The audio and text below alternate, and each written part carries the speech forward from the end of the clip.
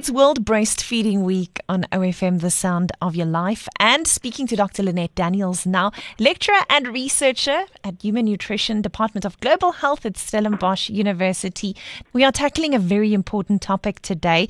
Why should breastfeeding in the workplace be supported? And what are the benefits to the employer for providing breastfeeding support to mothers in the workplace? Breastfeeding holds many benefits for the mother, for the baby, and for the employer.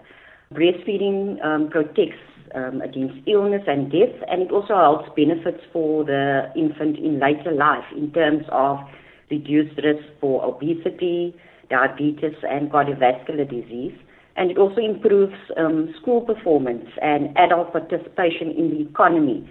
So it therefore leads to a much more healthier and a more productive society. And when we look specifically now at the benefits for the employer, you will have decreased absenteeism because breastfed infants are more healthier, and that means that mothers will have less sick days to attend to a sick child. Also, when support is provided for mothers in the workplace, that will increase their morale and their wellness, and that will lead to better concentration for the mother and increased productivity. Then also the employees then able to retain skilled staff, and there will be less or reduced staff turnover. And all of that is a cost saving for the employer. Based on these specific benefits, it is clear that when breastfeeding is supported in the workplace, that it holds benefits for the mother as well as for the employer, and it really makes good business sense for employers to support breastfeeding and to support breastfeeding mothers. So when we talk about the policies and the laws that have been put in place to protect breastfeeding in the workplace, what are they? So in South Africa, according to the Code of Good Practice on the protection of employees during pregnancy as well as after childbirth, employers who are breastfeeding, they are entitled to 2 30-minute breastfeeding breaks during the day for the first 6 months of the child's life. And this breastfeeding break time is additional to the mother's tea and lunch break. And for our country, this is a very important legislative directive from our government. However, when you look in reality, many employees and employers are unaware of this entitlement. And that's why I feel that these types of communication and information sharing about mothers' breastfeeding rights in the workplace is so important, so that mothers become more aware of their rights, and then they can insist and claim on these rights. And it's also important that the employers are aware of this, so that they are able to also communicate and to create awareness of the mother's rights within the workplace. So I think in South Africa we've got a good set of laws, specifically regarding providing breastfeeding time. Dr. Lynette Daniels from Stellenbosch University at Human Nutrition, Department of Global Health, joins us in World Breastfeeding Week. Dr. Lynette, what should an ideal setup then be to create a breastfeeding-friendly workplace environment? When you look at if an employer wants to create a breastfeeding or parent-friendly workplace, there's 3 essential elements that needs to be provided. So these elements is basically providing time, providing space, and providing support. And I think I'll just briefly just unpack these 3 elements.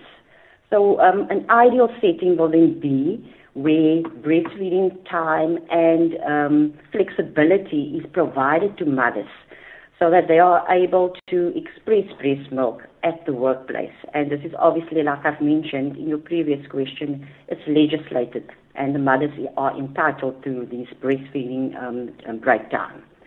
Then in terms of space, a private and a clean, hygienic breastfeeding space needs to be provided to mothers, and this is it should not be a bathroom. and it's important that the space that is provided, it should be a permanent breastfeeding space that is available, or alternatively it can be a flexible space, like a conference room or office space, or if it's in a retail setting, a retail changing area that can be utilized. So the third element was support. Now, under support, you can have various degrees or various activities that can fall under this support leg. For example, policies. If the employer can create a breastfeeding policy or policy statement that is developed. And also important, when there are policies in place, that there needs to be promotion about the policy. So the employees need to be aware of it. And similarly, they need to be aware of the breastfeeding time that they are entitled to. They need to be aware that there is a breastfeeding space available, and they need to be aware of policies if it's in place at that specific workplace. Another important aspect is that, or ideal setting, I would say, is that there needs to be communication and a consultation with mothers while they are pregnant and also when they return from maternity leave. And that is in terms of inquiring about their needs once they return from maternity leave, also providing them with information about organizational policies as well as their rights. And then the other thing I think that I also need to mention is providing maternity leave. And maternity leave should be provided for at least for 4 months. And according to our laws and the Basic Conditions of Employment Act, paid maternity leave is not mandatory, so it's not a must. So some employers provide paid maternity leave, while other employers provide unpaid maternity leave. And then I feel that the employer should support the mom in the application to get funding from the Unemployment Insurance Fund. And mothers are able to claim from this fund if they contributed to the fund prior to them being pregnant.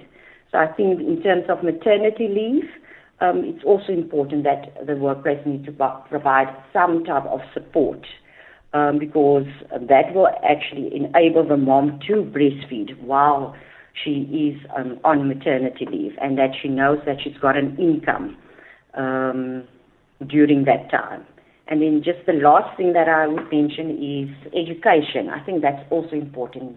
Educating all employees, males and females, at all levels of the organization, because many times you find that there's quite a lot of negative and unsupportive attitudes that you find in the workplace if the mom needs to express breast milk once she returns from maternity leave.